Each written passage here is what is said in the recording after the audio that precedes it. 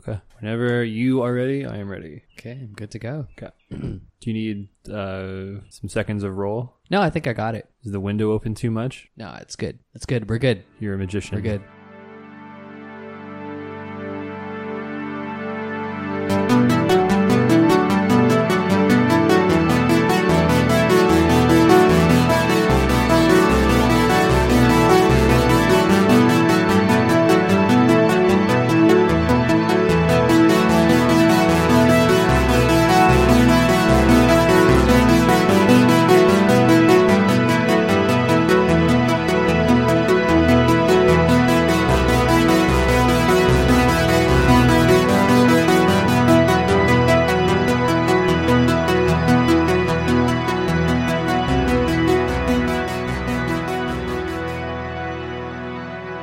Monster Manual MASH. That's the show we're doing right now. We're on Bullet, or Bullet. I don't know how to pronounce it exactly, because it's a little bit of a delicate word, it looks like. Yeah, it is. Bullet. Bullet? Yeah, I've actually heard it pronounced that. Bullet. I don't know, and I don't necessarily care, because it's a made-up monster. Yeah. Like, they're all made up, but this one is especially made up. This one's extra fictional. Made up. Yeah. Extra fictional. The extra fiction is free.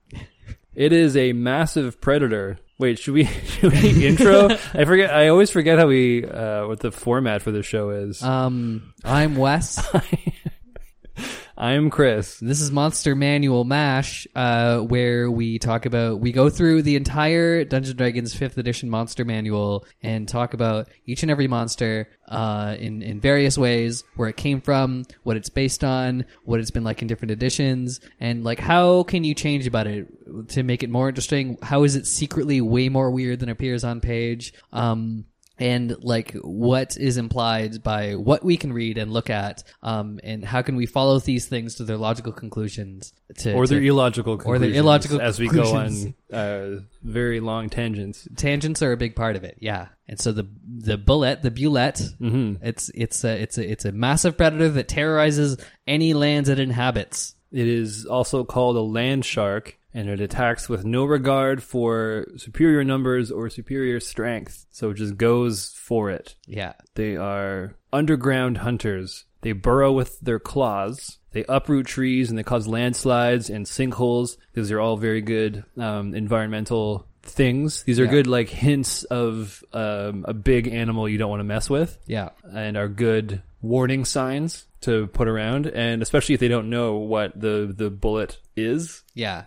It asks the question, which is pretty cool. It's like, why have these trees fallen down? Yeah. What is this, like, long piles of upturned dirt everywhere? And sinkholes are great because you can get trapped in one and there's like a little bit of a dangerous encounter. I think it's great to put these kinds of hints in the monster descriptions, because I think it is an overlooked detail, an overlooked thing to help DMs with, is to not only just populate the world with monsters. That's fine. You can do that easily. But, like, how do you hint at a monster? Turn tape over. This is picking up where I left off. Environmental hints. They don't tell you. They often don't tell you like what characters might be seeing minutes before they actually see the monster, or like what telltale signs of the monster is. They might hint at it sometimes, or it's like if you kind of read into it and think about it, then you might come up with reasons. But like, this is great. This is like, there are uprooted trees. Yeah. There are sinkholes. There are landslides. Yeah. Great. Use it. Put them in the game. Otherwise, these are missed opportunities. Because it's always fun to play with expectations. Yeah. And to like elicit fear and like maybe not capital F fear, but to like make the players a bit on edge and like ready for something. And then when you spring it on them, then there's like the it all comes around and it all makes sense, and that's kind of a rewarding experience. Yeah, totally. So they have these good things. They listen to or feel vibrations in the soil. Yeah. That alert it to something is near, and then it shoots up to the surface with its jaws wide open. Great. Yeah. Good stuff. Cool. It is a wandering monster. It says so right there. Yeah. This is like one of the most straight up monsters in the whole book, I think. It could show up anywhere. Yeah. Yeah. It's a wandering monster. It dislikes dwarf and elf flesh, even though it will kill them without knowing what they are first. Yeah. But it loves halfling flesh. Yeah, it It even Abel says- loves halfling flesh most and is never happier than when chasing a plump halfling across an open field. Right. So with that sentence, Yeah. you can picture, it might be hard for this creature to smile, but if it's happily chasing something, you can actually imagine it like smiling with glee Yeah. as it like a dog chasing a steak or like a hot dog or Tail something. wagging if it Yeah. has a tail. Yeah. And a plump halfling. Like this is definitely a comedy thing. Yeah. Because this description, I'm kind of I was thinking I would read some of later on after we've gone through the 5th Yeah. edition book. Yeah. A lot of the descriptions for the other editions because they're pretty different, but for like, I can't tell why. Yeah. Just to change things for the sake of changing things. But one of the things that has endured is this like, chasing halflings because it must have been, I bet you this was like a Gygax, hit against one of his halfling, like somebody in his party playing a halfling Yeah. and made it like this, fantasy comedy about how tasty halflings are. Yeah. Or just this halfling adventurer who's constantly plagued by like there's always bullets. It's a swarm of bullets Yeah, coming just, at him like, every day. Can't hang out in one spot long enough before a bullet like sneaks up on you. That's kind of I wonder if that's like a cultural thing. Like halflings in your world could be like forever plagued by being tasty Yeah. to certain creatures. That's one of the main like issues they have like as a society, as a species, is that they're really tasty to all kinds of monsters. Yeah. Yeah. I feel like that has come up with other creatures too. Well, which part? I can't liking to eat halflings. Oh, really? I feel like I can't tell you specifically, maybe we'll come across it later. But I feel like halflings get eaten by a lot of monsters. I imagine they must. Yeah. I think that's why D&D halflings are different than the Tolkien halflings because Yeah. they simply by how hostile the world is. I think all of the nice hobbits living in the Shire have long since died off and are Yeah. now replaced by these like crafty Bilbo halflings. Yeah, totally. I'm not really thinking of like Shire hobbits when I think of like D&D halflings. I know that there's like a direct connection Yeah. between them, but like I'm not really picturing these like pastoral, Yeah, like I think because D&D also borrows a lot from Tolkien, I think in my head anyways, you can kind of look at it like the world used to be Middle Earth and then fast forward thousands of years where Yeah. all of the Shire hobbits have been eaten yeah. and the only halflings that have survived were the ones like post Bilbo Yeah. who actually became adept adventurers and travelers and Yeah. things. So now they've evolved to be different. But they still have that flavor that monsters crave. Yeah. And I think, that would be a really fun, like, homebrew rule if you were kind of going, I think you have to go a little lighter on the overall rules, but you could have like one of the traits of a halfling be that whenever there's a wandering monster, there's like a 1 in 6 chance that it is like specifically going after the halfling because Yeah. it's so tasty. And that's just like a curse of being a halfling. Mm-hmm. Where speaking of tangents, also this is another weird tangent about like what monsters taste like. This is the second one in a row. Oh yeah, great. That came up on its own this time. That did very organically. Do you know there's a manga, I forget what it's called, but it's specifically about this topic. It's about like dungeon delving D&D style for the explicit purpose of acquiring ingredients. Oh no, I And don't know cooking? anything about this. It's like cooking explorers who like want the best ingredients like for themselves. They're not getting it for like a patron. They just want to cook. They need the ingredients personally. Oh, that's fantastic. But they're like parties of 4 to 5 adventurers who with like complementing skills going on like dungeon crawls, but they're like everything they encounter they're like breaking down into ingredients. That's awesome. I've never read it, but Yeah. I hear good things, and maybe we will learn more because it seems to be relevant to the way the show is going. Yeah. All right. Plump halflings, they have no lair. The bullet is no lair. 30-mile hunting ground, and it moves on when nothing is left. It kind of turns up around villages and populated areas, and they don't leave until the prey do or the bullet itself is killed. So it can't be reasoned with. It can't be scared away. and it treats everything as prey. It treats everything as prey, even other bullets. And its mating is bloody and often ends in the female killing and eating the male, as we see in nature sometimes. But like I have no problem with that as like a thing that's real, but it's just like an odd thing to include here.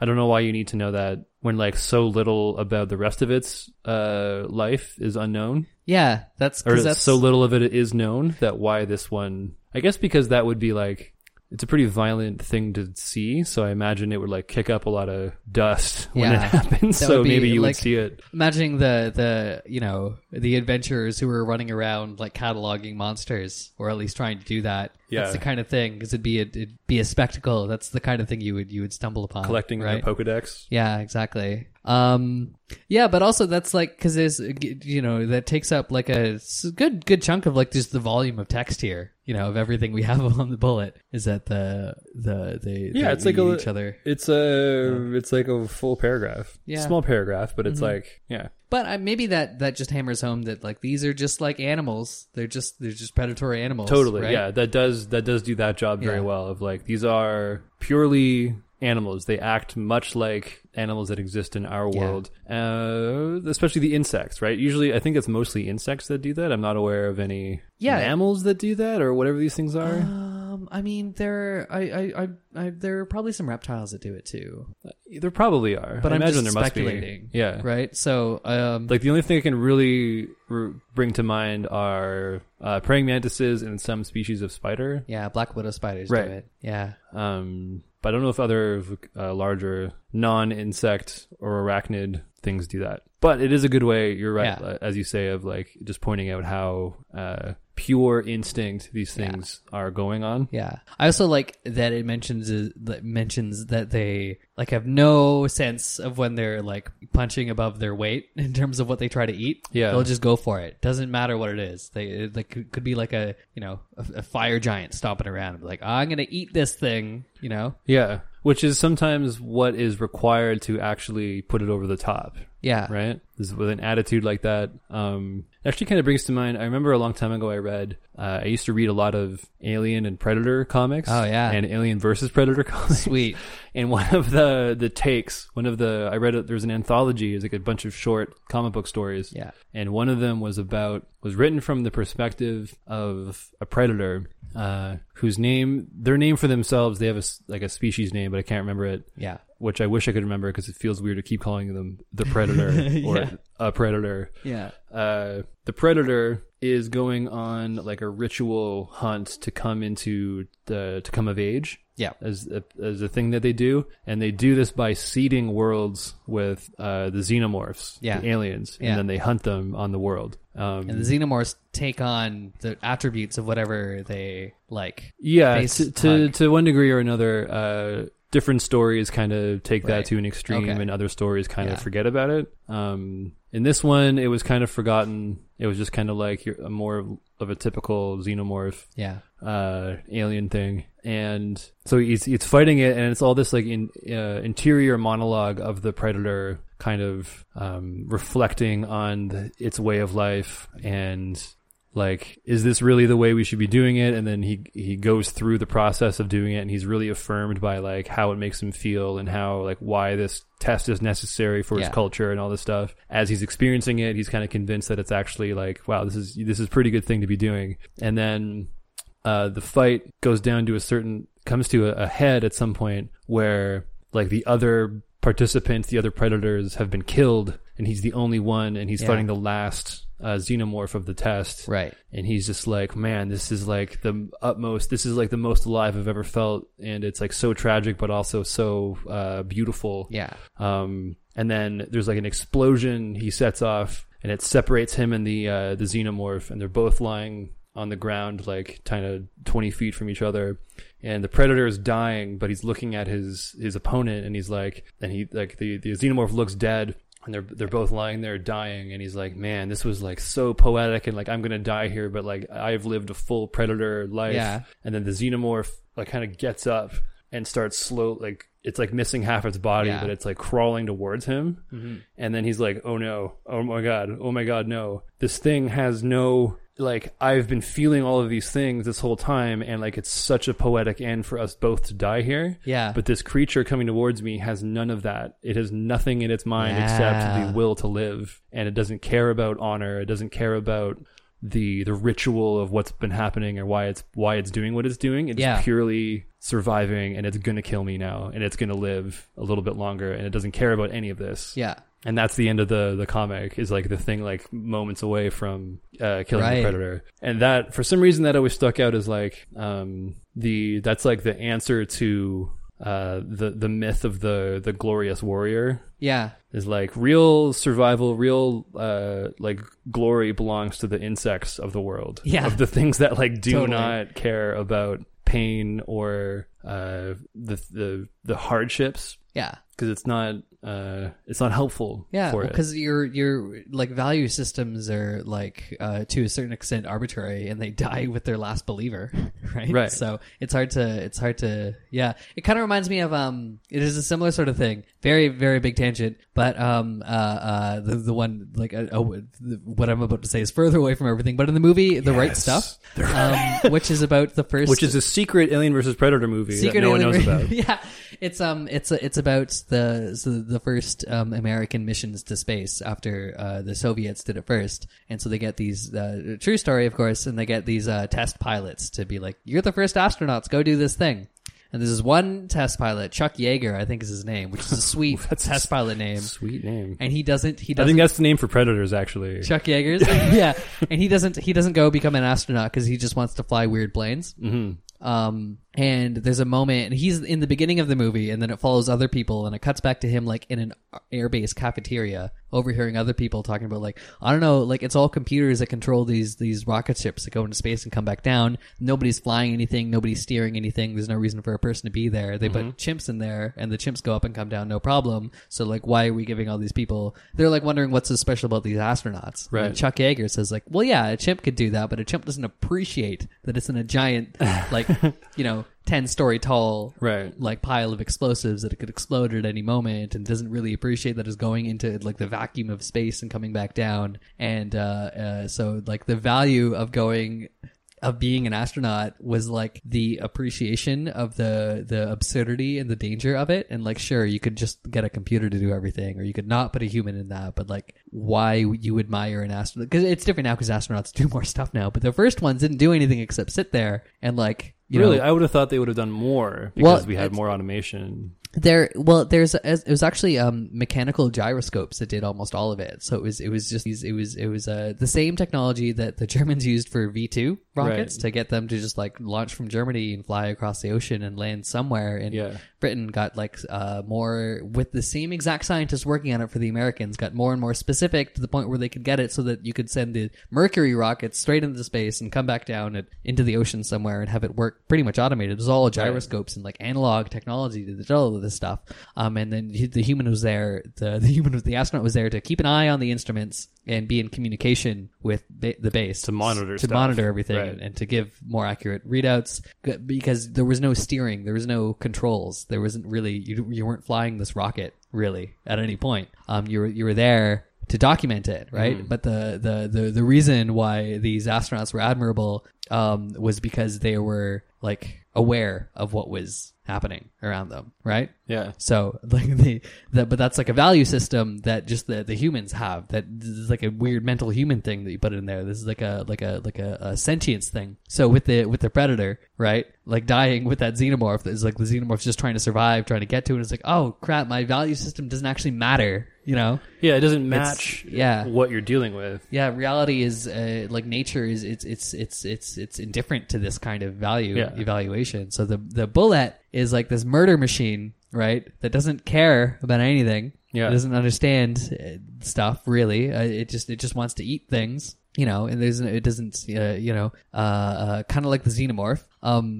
But I guess, and so like winding up in combat with it, like you were saying before, it's not like this glorious poetic end necessarily, because that goes away with you, Yeah. Unless you have some god watching over you that's taking notice of these things. I guess that's how it changes in fantasy stories. in the proprietary D&D setting, possibly. Although I don't think gods, they don't notice everything. No. They're not omnipotent. they only notice things that catch their attention. Yeah. I think is how it works. Yeah, you got to pray real hard to get their attention. Yeah. Make so some sacrifices. So I think you're still out of range. Yeah. If a bullet is just chasing a halfling across a field, I don't think anyone's looking. Yeah. But I think it's kind of important to talk about what we were just talking about, because a lot of these other monsters are human intelligence or halfway there. Yeah. Or animals, and the thing that separates most animals from the bullet, I think, or the bueller, is that there's no fear at all. It says there's no fear. It's not afraid of other things. Nothing. It's not afraid of anything. Whereas if you are using animals that are trying to ambush or attack people for food, they would probably run away if they are if they're outmatched. Yeah. But the bullet, it says it does not care, which either means it is like lacking whatever part of the brain tells you to run away. Yeah. Or maybe that's just it. Maybe that's exactly what that means. It's like, that's how you play it differently from other creatures, first of all. Because I would usually, I think retreating should be a part of what the DM does. Yeah. And picking different moments to retreat depending on how the monster works. Yeah. Never retreat with a bullet. Yeah. No matter what. Doesn't matter what's going on. Yeah. Yeah. Which is, I think, interesting, because most things that don't retreat are like underlings, like zombies, or I think I said like some of the smaller blights. Yeah, or like a golem, like any kind of construct, yeah, or things, something programmed. Things without really lives of their own, but this has a life of its own. It's just that it is chosen, or it is incapable of feeling fear. Maybe it's like that. Yeah, like there are people. I think I saw a documentary, or like part of a documentary, where it's about people that don't feel fear. Right. I think I might be conflating it with one I saw about people that don't feel pain. Maybe it's the same thing. Maybe a buelet has no pain receptors. Right. Yeah, and it's not like necessarily super aware of its own mortality. So if it doesn't have negative feedback for anything that's happening to it, it's not going to stop doing it. Exactly. Yeah. No negative feedback. It doesn't understand. It doesn't feel it if it gets hit, and maybe its carapace, its armor is like too thick or something, or just doesn't have the nerves. And it doesn't stop eating. So in its experience, all it knows is what it's experienced, and in its experience, it eats everything that it tries to eat. Right? Yeah, it's never not done it. Yeah. So that's failure has just never been an option. So far, so good, right? Yeah. And so, like, by kind of like definition, they're not going to be, because if they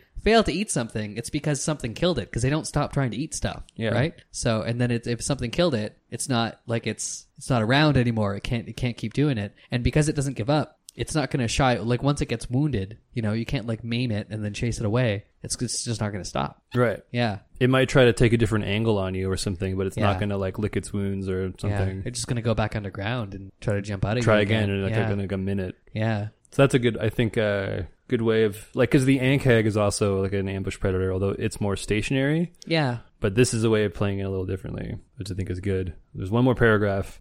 Arcane creation. Some sages believe that it's the cross between a turtle and an armadillo. With some demon ichor. With an infusion of demon ichor. So there's your wizard did it explanation. A turtle and an armadillo. Not the most, I guess, like a demonic turtle armadillo. Yeah. That's as plausible an explanation as anything. That really, like, that's kind of really doubling down on it having a shell more than it being like a burrowing super predator. Right, because both those things burrow, but they don't, like a turtle. I think I've seen turtles burrow, and they can do it kind of fast, but they don't gain any distance. They're just doing it to like lay eggs. Yeah. They can hustle those arms pretty well. Yeah. But they can cover themselves in, like, desert tortoises can cover themselves in dirt pretty fast, but they're not traveling under the ground. They're making themselves into a little hill. And as far as armadillos, I've never seen one burrow, so I don't know how fast they can go. I think they live in burrows. I know, I know that they do burrow, but I don't know how fast they go. Yeah. It's actually like really physically difficult to burrow quickly. Yeah. That's not really a thing. Like the fastest burrowing animals are probably like moles, right? Right. Like tiny little rodents with like those sweet claws. Like, and even like physiologically, it looks, with its claws, it looks a little bit more like there's a bit of mole in it too. The big claws. Sure, the big. Yeah, I guess the armadillo kind of covers that. Right. But the big like shovel claw. Yeah. Yeah. But like there's a reason that like we don't have like really fast tunneling machines. It's Right. because it's really, really difficult Super to hard. tunnel Yeah. fast. So this is kind of like it exists within the realm of fantasy. Like this, we just Totally. have to suspend your disbelief. And that's kind of what makes it such a great monster is that well, we can talk about this now maybe. Or actually, there's one more point in the Okay. description I will talk about. We will kind of get to how it's such an unlikely looking monster to be doing all these things. Yeah. And that's kind of what makes it great Yeah. also. Yeah. Yeah, because like I don't know, I like to think about how like a well executed like player character can respond to different monsters, and I like having like if you have like a scholarly wizard type of character being like, no, this can't, it doesn't work like that. You Yeah. can't tunnel through the earth. That's not how it works. Yeah. And somebody could be like, well, it could be magic. It's like, well, everything could be magic. Yeah. But it doesn't mean this Maybe is it's a magic. turtle armadillo with demonic or Yeah. Like somebody finds a corpse of one and they're like, well, there's no way it can tunnel really fast because its arms don't reach in front of its head. How would it move around that quickly? It can't tunnel Shut into up, the that's space it's how. about to take. And then they get eaten by a bullet halfway through explaining why it's physically because impossible. they move as fast on land as they do through Earth. Yeah. And they move slightly slower than you can run Yeah. underground. That's pretty Exactly. fast. They will catch up to you. Yeah. If you're running at if you're using both your actions to run and you're 30 feet. Oh, that's true. Yeah. They're faster than you. They're faster on than land you. and through the earth. Yeah. Imagine just like running through the earth. That's what they do. Yeah. The one thing in the description, their young are almost never seen, and it's suspected that they have secret nests underground somewhere that no one's ever Oh, seen. yeah. May or may not be important depending on what your game is. Yeah. Okay, forget that. That wasn't that important to interrupt what we were doing. Talking about the bullet, how it looks. Oh, yeah, that's right. So the Monster Manual 5th edition, it has a big, like, gaping maw, like a bucket of a head. It looks like a giant beak. Yeah. Sort of. It's got a big scoop. Its bottom jaw is a big scoop, and it's it looks like it's covered in plates. Yeah. It's like a chitinous, bony plate Yeah. everywhere. It is bursting out of the ground, so you only see the top half of its body. Yeah. And it's got 3 claws on each of its forelimbs, and they are both broad, kind of like we just said, mole-looking, Yeah. big, broad shovel claws. Yeah. Wes is totally right. It doesn't look like it can reach in front of its head, so I don't know how it burrows in front of it. I mean, I've never seen like a video of like how would a star-nosed mole actually burrow, but you can kind of this is a podcast. You can't see what I'm doing with my hands, but they kind of reach in front of themselves and pull Yeah. themselves through. I imagine, Yeah, it's right? kind of like they're swimming. And they have... Are you looking that up right now? how mole? Yeah, no, I will in a second. I want to see what the rest of the bullet's body looks like in other artistic depictions. Yeah, because they kind of sold themselves short here. Yeah. Part of the fun of the bullet is that it looks like it can't do what it says it can do. Yeah. And it's this really bizarre monster. They've tried to make it look vaguely shark-like. Yeah. So it's got like a big broad head with a big face. Yeah. And they've kind of left the bottom half to the imagination, but it still, even just the top half of it looks really unlikely to be going very fast under the best of circumstances. But it definitely looks angry and dangerous. Yeah. And like it could swallow things pretty well. The stat block for it, so do a standing leap, which is something I wouldn't have thought, is a long jump of 30 feet, and its high jump is 15 feet with or without a running start. So it can just spring up and forward out of for the no air. reason. Yeah. Which I guess makes sense if it's leaping out of the earth. So that's the idea, is that because it has the same speed underground as it does on land, then it just bursts out of the ground and leaps and attacks. If you can't really run away because it tunnels faster than you can. It can just jump out of the ground to go an extra 20 feet. Yeah. And the thing, I don't know if this just occurred to me. Yeah. So it's got a bite, which does whatever, decent amount of damage. But the real deal is the deadly leap. So if it jumps at least 15 feet as part of its movement, it can then use this action to land on its feet in a space that contains one or more other creatures. And then each of those creatures has to make a strength or dex save or be knocked prone and take a bunch of damage and slashing damage. And then, So I don't know so the way movement and actions work in 5th edition is like now, these days, you can move part of your movement speed. Yeah. and then attack and then keep moving. Yeah. Right? I don't know if I'm reading this wrong, but it looks like you could have the bullet jump at least 15 feet, do this deadly leap thing, Yeah. and then make it burrow underground again. And then not like you could keep attacking and burrow underground and never be hit. Oh, you don't wow. because like imagine like if you're looking at just like you're in an open field and you get attacked by a bullet and the DM is exploiting the rules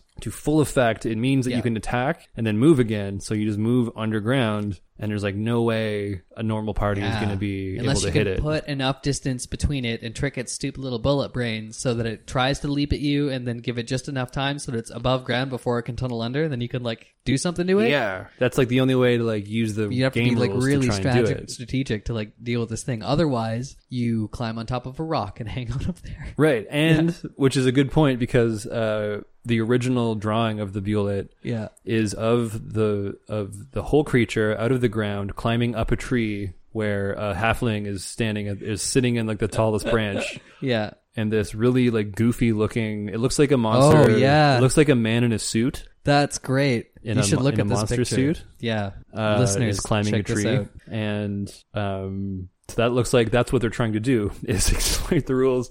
But I don't know. I don't know if that's actually how it works. That's probably not how you should play it because like when the monsters know the rules of the game, that's kind of weird. Yeah.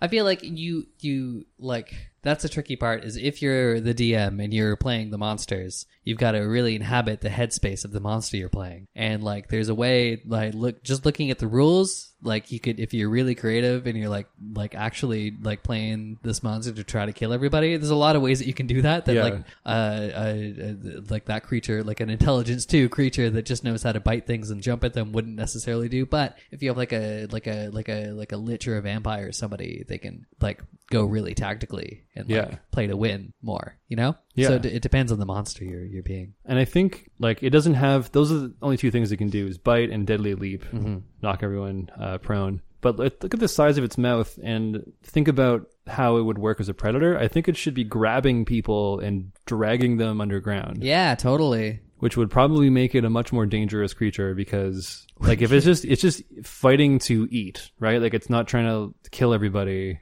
necessarily. Like I imagine it would just burst out, grab someone and go down and then eat it. Bury them alive. You come back like for really it later. struggling and then come back to it in like 5 minutes when it's been dead from being buried alive. Exactly. Yeah. Because it's got a big scoop of a face. Like you could fit something in there. It could for be sure. like a pelican. It could just swallow something whole or mostly and then just tunnel back underground and then let go and then tunnel away a little bit. And then or just sit there and like let it and like eat it slowly or something. Totally. Because what are you going to do? You're underground, you know? You can't do anything. Can't do anything. You're done. Yeah. Which is why, like, I think what's the really dangerous thing about it, but it's not in the stat block. Mm-hmm. Because I think they struggle with, it's a really good idea for a monster, but if they really kind of follow it through to its conclusion of like what this kind of thing would do, I think it's way more powerful than challenge rating 5 or whatever. Yeah. Well, and it's also the kind of thing where like just looking at, because this is a very animalistic monster, and then just looking at nature, because it's pretty much physically impossible to like be like a fast tunneling super predator. Yeah. That's why we don't see any, because if that was a thing that you could do, something would fill that niche, right. And all life on Earth would be over, subject to the land sharks that eat everything right away. So that's kind of what makes it like such an intimidating monster, is because it's exploiting this like thing, you know? Yeah, like I actually think it's probably the most dangerous. It's one of the most dangerous monsters in the whole book. Yeah, because of this weird combination of powers, which it's not fully addressing in its description. Yeah, but it also doesn't. It officially can't do that. Yeah, I don't think so. You might be safe. You might be safe, but there's still that I would thing still where... want to do that. Like that's it's hard not to do that because that's the scariest thing it could do. Just think about like what a shark can do in water, this thing does in dirt. Yeah. Right? So it can like, if you can imagine a shark like leaping out of the water, biting you or slamming into you and then immediately diving right under before you can do something about it. That's no problem to imagine. You can imagine a shark doing that. Yeah. Right? So the bullet can do it. Have you seen the silt shark? The silt shark? Yeah. It is a monster from Dark Sun. It is basically the bullet, except instead of like it exists in silt, right? Sand. Yeah. but it's much more like an actual shark. Okay. But it's got, the illustration is great because it's got like, it looks like a shark, except the fins on the sides have these like kind of, they're not quite fingers, but they're like, it looks like they're just fingers enough that you could kind of actually see it like swimming through, but then grabbing like the sand to help push it to like grab things. But only a little bit, like it's not like over the top. And it is, for some reason, it's like way more plausible than the bullet, even though it's like actual, it's like more of an actual land shark. But you can see, you can almost picture the fin, like Jaws style, sticking up out of the ground and then swing around a bunch of sand, and then you know that you're screwed. Yeah, that's the one. Yeah. Okay. We do a lot of pictures, and I thought I had solved the Instagram on the desktop problem, but I tried it, and all I did was post a bunch of black photos. Oh, right. So I'm still working on it, but I'll try harder. But the image is great. It's like a literal land shark bursting out of the sand, and it's got these weird grabby fins. But it works because you can kind of imagine the suppleness of a shark gliding through loose sand. Yeah, loose sand, that's easier to imagine. I imagine that must be easier. But the real, like, that is a really good, I think that's less of a what the fuck situation than the bullet, because the bullet is like, it's almost like an FU to the players because it doesn't make any sense. Yeah. And you just are forced to deal with it. Yeah. Which is great because it's a fantasy world where everything is extremely hostile and things don't actually have to make sense, but you still have to deal with them. And that's what the bullet does. Yeah. But the silt shark is great because it actually looks plausible, and it kind of, in a weird way, because it's just more, it's just like a shark with fingers, right? Yeah, So which is not at all real, but it kind of makes more sense. Yeah. I'm willing to suspend my disbelief a little more. But I like the image of like some adventurers like scratching their heads at some upturned trees and be like, well, I wonder how that happened, and then just suddenly, with zero warning, a monster leaps. Or imagine even seeing it on land first. Yeah. And being like, oh man, how are we going to deal with it? And like, hey, here's our plan. And then you just watch it like go underground in an instant. Faster than you like, feel like it should be able to move. Why is this happening? Yeah. And I'm depending on how deep it would burrow, you get that like Bugs Bunny like trail of upturned dirt coming at you. Totally. Yeah. Reminiscent of like a torpedo. Yeah. Having the wake visible just at the surface of the water, and then it would just be coming at you. And I think you should stick a fin on it. The top fin? Yeah, totally unnecessary. The even the plastic toy it was based on has a fin. Get into that. Yeah. So I think this is the story is Gary Gygax had this plastic toy from like a bag of like random monster toys you can get from like a dollar store or something. It might have just been like a weird little plastic toy. Looking at it and thought like, this is a monster. I think he used it as a miniature with his players when he was running a game, and then came up with this idea of being a land shark. But if you look up the actual plastic toy, it's basically the picture. It's basically the bullet. More or less, yeah. More or less, with a little fin on its back. It's like this weird, silly little thing that, yeah. They were, he got bags of these things. They were like made in China plastic figurines, and they were mostly, they were like dinosaurs and like bad versions of dinosaurs. Oh yeah, this is just like a really bad attempt at a dinosaur. They were, a lot of them were like based on, or like leftover designs from Japanese monster movies, and TV shows. Mm-hmm. So it's a kaiju, right? Okay, and that explains like the monster manual picture of it trying to go up a tree. It just looks like a guy in a suit. Yeah, because it's so baggy and it does. Goofy. It looks like it should be fighting the Power Rangers. Yeah, it looks like it should be fighting Ultraman or something. Because that's where it came from. It was from kaiju designs. Yeah. That's great. And so that was the original image, more in line with like a Power Rangers villain. Mm-hmm. And then it was given this like weird land shark ability. And then next editions tried to like do more with the land shark idea, or like change it up, or like just take the basic body plan, like how, and like, all right, we're fantasy artists, how can we make this cool? Yeah, you know. And then they did their best, and they actually made something pretty horrific. It's true. Yeah. It's true. The original monster manual guy entry. See if I can find it here. Give me 1 second. I had it open and then I lost it. Yeah, so here it is. There's some stuff. It hasn't really changed. There's some interesting details that you could play with. So the bullet or land shark was thought to be extinct until recently when this horror reappeared. So I don't know what you could do with that. Yeah. It was the result of a Mad Wizard's experiment crossbreeding of the snapping turtle and armadillo with infusions of demon's ichor. So that was the very first entry. That's canon. That's what it is. Different editions like did away with it and then brought it back, and now it's like a kind of a grandfathered in idea. They range temperate climates, feeding on horses, men, and most other flesh. Dislike dwarf and shun elf. They love halflings. Hungrily dig them from their burrows.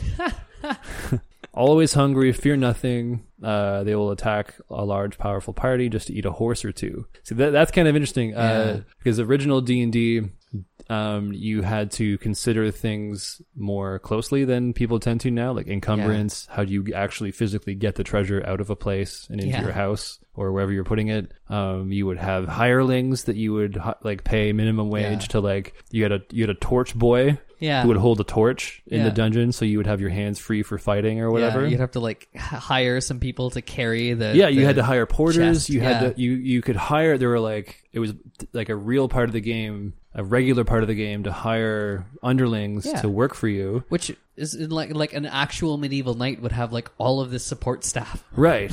Yeah. So, and then, like, when you think of it as like an adventuring party, part of it is logistics, and like for every main event person, every like named character that is a rogue or a fighter or a wizard or whatever, you probably have a few support characters. Or like a caravan and horses. And like, you have to think about these things that most people don't deal with now, but it was a regular part of the game.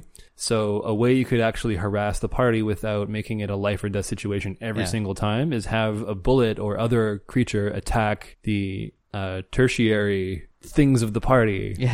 Attack the horse. And like deplete resources, or attack like the torch boy, or like things like that don't actually end up into like a like, it doesn't actually every time have to be PCs against a creature fighting them in particular. It's like they're fighting it off from their livestock or whatever is going on, or it's like going to swallow their cart full of treasure, and like, we gotta like stop this somehow or something. And then you have to you would often try to keep morale up, or you would try to like the different NPCs might have different morale scores, right? And then if something bad happened, you'd have to roll, and they might leave you if they didn't roll well. And if you're not, like, their disposition towards you would change how they roll. So like, you want to treat them well, or if you're really pressing them to do things, then they're more likely to run away if things get hot. So this is a good way. A good primal threat is attack the support system of your party instead of just the actual bodies of the characters. And then you could have a whole adventure on like, well, I mean, our horses got eaten, our carriage is broken, and this thing is still out there, presumably just finishing up eating those horses. So what do we do? We've got some time because they're not hungry anymore, but like, I don't know how much time and how we get away from this. But that's a great way to do a whole adventure on it, or at least part of one. Survival horror, kind of. You draw straws, and then one of you has to wander out, ringing a bell, stomping around. Or you like you bring like a sacrificial donkey or something, and you make a ton of noise. If I could count the number of times people in my game have like weaponized livestock, you could fill a tiny book.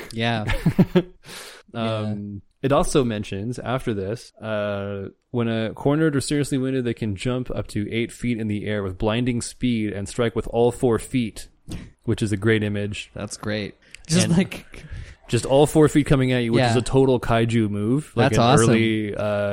Early monster of Japanese horror movie thing is just like totally. Well, and how many like Godzilla fights was there just an absurdly long flying kick? Exactly. That one of them would do, either Godzilla or his opponent. The Bullet should definitely do a bizarre flying kick. They go straight through the air. There's no arc to it. They're just on like a zip line, kicking you in the face. some onlookers being like, "Oh my god, Yeah. whoa, yeah, Yeah, I think the Bullet should also don't change it, but like it should be able to stand on 2 feet, so it can do the crazy like kaiju. Like it looks like it should be a man in a suit, even though it's totally not. But Yeah. that's how it That's works. a good feature of any monster is just make it look like it should be somebody in a costume, Yeah. but it's not. Like the other school in Clone High where they're genetically engineered people and then they have a mascot, but it has a zipper and then they undo the zipper to reveal the guy and its organs fall out. Never haven't seen that. Engineered with a zipper, yeah. It could have a zipper as a weak spot. That would be the clue that it was made by wizards. Right. Yeah, and all that comes out of it are snapping turtles and armadillos. they just put a bunch of these monsters into a sack. Yeah, they put waved a magic wand, and then the sack took on the properties of its contents. They filled the sack full of snapping turtles and armadillos and dipped it in demon ichor. Yeah, and that's said what a it couple is. magic So words. if you open it, then they all fall out and the whole thing's over. Yeah, which is great because there's the last lines in this original monster manual thing for the Bullet is the shell under the Bullet's crest, an area about 1.5 feet square, is only AC 6, which is lower than the rest of it. And in a fierce fight, the monster tends to raise its crest and expose this vulnerable area. Its eyes are armor class 4, but they're relatively small. So this seems to suggest you can call your shots about where you're trying to hit it. Oh, right? yeah, that's very different than now. Yes. Right? Because now armor class takes weak points and the difficulty to hit those weak points into All account. rolls right? it It's all up into an a average. composite kind of feature, right? Yeah. But this is like weird, but okay. I'm wrapping my head around like a different idea of armor Yeah, class. and I'm but- not entirely sure how it handled it, Yeah. but I think like it turns up a bunch in games, and until you explain it a few times, it doesn't Yeah. really click with people because people tend, especially newer players, tend to want to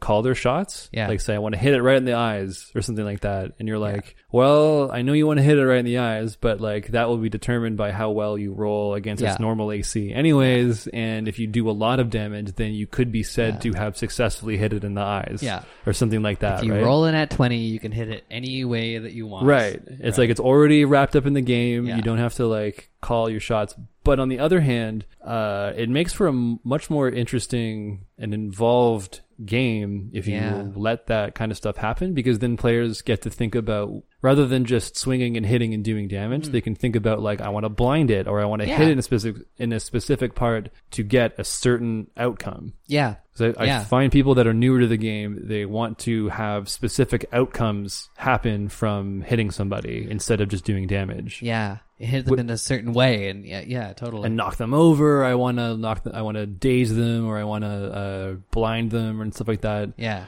I want Which to are shoot its hand so it drops its weapon. yeah, and- stuff like that. And I really think that should be encouraged, but it's hard to referee because every single new novel situation that they Yeah. want to have happen, you have to be like, okay, I guess I got to come up with like a system for how this happens, Yeah. and like, should it be?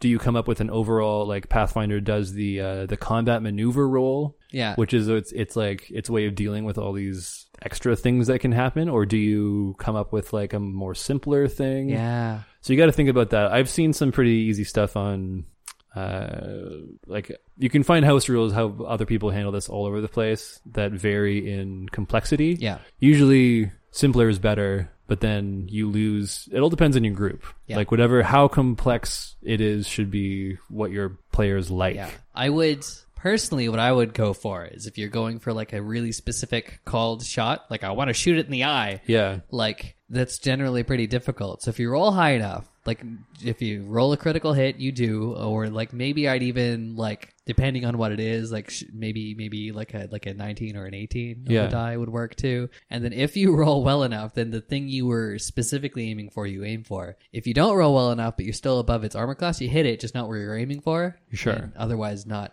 exactly. And so that makes it so you can't just like constantly be shooting arrows in everything's eyes all the That's time. the thing, yeah. right? That's the danger when you make a rule one time and then it becomes somehow exploitable later. Yeah. So hard to rule, but when in doubt, do like a utilitarian calculation to like maximize fun throughout your Yes. whole game. Yes. If something will make a certain encounter more fun but ruin all the other ones, maybe don't do it.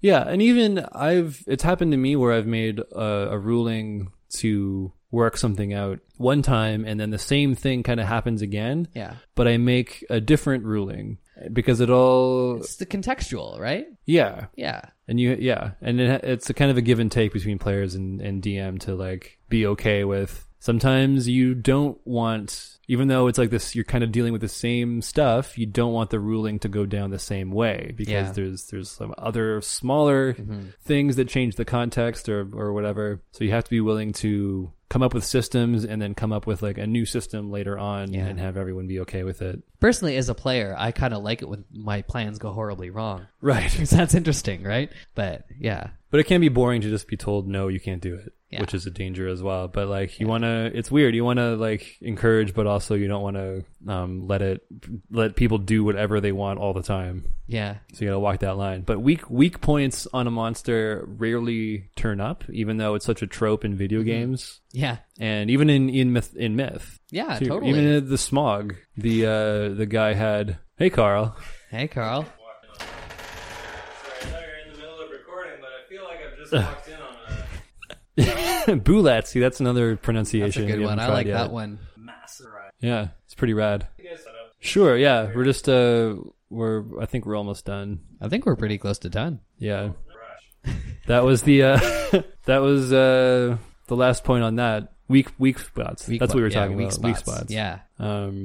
I don't think it turned like Smog, that's what I was saying. Yeah. Smog had the one scale that was removed so you could hit him where it counted. Yeah. But you don't see that turning up in D&D almost ever because of the averaged out AC. Yeah. But it should be I mean, there. I think it sort of becomes a storytelling thing, though, right? Because then if you get a really good hit in there, you got it in the weak spot. Yeah. Right. So. And then that's the thing people make songs about. Yeah. Because then it becomes like having weak points and then hitting the weak point is like that turns up in stories and myth. Yeah. Achilles' heel, right? So then being the first person to do that to the Bueller or whatever is like a big deal. The Bueller. Yeah, the Bueller. The Bueller. Intro because I found a video game or enemy that has like a big glock where you're Yeah. the Contra games for that. Yeah. I'm seeing an Onion Art boss at the Contra that spot on his back. Yeah. Yeah. Or like in any of the Zelda games, there'd always be a glowing yellow spot, Yeah. you know? Yeah. And maybe because if we're doing the Bueller more in line with its like kaiju, it's like C level B list kaiju origins. Maybe it actually does have a glowing red spot on it because if you're going with like the Wizard Did It thing and it's a sack full of snapping turtles and armadillos inside. Yeah. Then why not have also a big glowing thing where that's like weak point where the zipper is? The way they addressed there being like marked weak points on monsters in Shadow of the Colossus, which is a really good game, is that your sword was magic and it was your sword that was telling you where to stab the monster. Oh yeah, that's good too. Yeah. That would be a good item, like a Buelet seeking a Buelet weak point seeking weapon. Yeah, it makes like the weak points in its armor glow a little bit when you're holding the sword. Yeah. Yeah. Um Exposes the Buelet zipper. Yeah. It's So a that you zipper. It's a zip finder. Yeah. The other versions and the other editions, they change the size of it a bunch of times. Sometimes it's in the 5th edition it's large, sometimes it's the size bigger, and the bigger you get the more likely it should be swallowing people and burying them. Yeah. But it's just the large one here. It also changes how it looks all the time, but I think as close to like the land shark description is better. Did you ever I keep getting this little like bell in my mind rung when I say the words land shark, like it's some sort of cultural thing I should know about. There's a SNL sketch, I think. Right. Where there was like door-to-door salesman, which is that's like a land shark is like a person, I think, that like buys and sells property and screws people over in the process. I'm not sure exactly, but there was an SNL sketch where there was literally land sharks that would knock on your door, say that they're land sharks, and then eat you, right? Yes, Carl raised his hand. I believe that the land shark is actually a piece of Australian myth, tourist trickery. Oh, like the drop bear Like and the drop bear and the hoop snake. I think the land shark is part of it. Okay. Okay. But the SNL sketch takes it and makes it into like a modern comedy thing. Yeah. About a door-to-door salesman who actually eats you by trying to get in through your door. Yeah. That's a good way of doing I don't know. the I don't know. I think I remember my parents referencing that bit, but I've never seen the bit. Right. So ask your parents Yeah. about that. That's a good way of doing the Buelet instead of roaming and plaguing villages. Because Yeah. you could do a Jaws style thing where like, but it's all on land where like a village is plagued by a Buelet swimming around eating horny teenagers. Yeah. Or you could have it actually come to your house in its big goofy kaiju suit and like knock on your door and be like, room service. And you're like, I'm not in a hotel. I'm in my house. What are you talking about? And then they answer it and then it eats them. Yeah. Great. We didn't get, are we coming up in an hour? I think we're coming up in an hour. Oh, pretty much exactly. Yeah. Well, we didn't get to talk about Tremors, but we finally saw it. Yeah, we watched Tremors. We'll bring up Tremors with the next land-based ambush predator, which I'm sure is coming up. Yeah, we'll get. Though this one was the thing about this one is it literally has tremor sense, but there are other monsters with tremor sense. Exactly. Yeah. We'll get to Tremors. Don't you worry, Kevin Bacon. You just sit back down. Final thought with Bullets for me. Steal from all crappy or so crappy they're good monster movies. Yeah. Sharknado could be Yeah. a Bullet-nado. Yeah. Absolutely. You could get the players into special suits, Ultron suits, Yeah. and like wrestle over mountains Yeah. if you wanted. You could have wizards enlarge the Bullet like Rita from that show. That's Power Rangers, Power right? Rangers. Yeah. Yeah. Yeah, kaiju, do it up, or just have it be. Either version is good. The one in the book is great. You don't need to change much. Yeah. I don't think. Have it constantly chasing after every halfling Yes. everywhere. Delicious halflings. Yeah, that's about it for me. Yeah. You got anything else to say? No, that's it. What's next? It's the Bullywug. the bullywug. The indifferent frog. Yeah. Frog goblins. Well, good. See you then. Goodbye.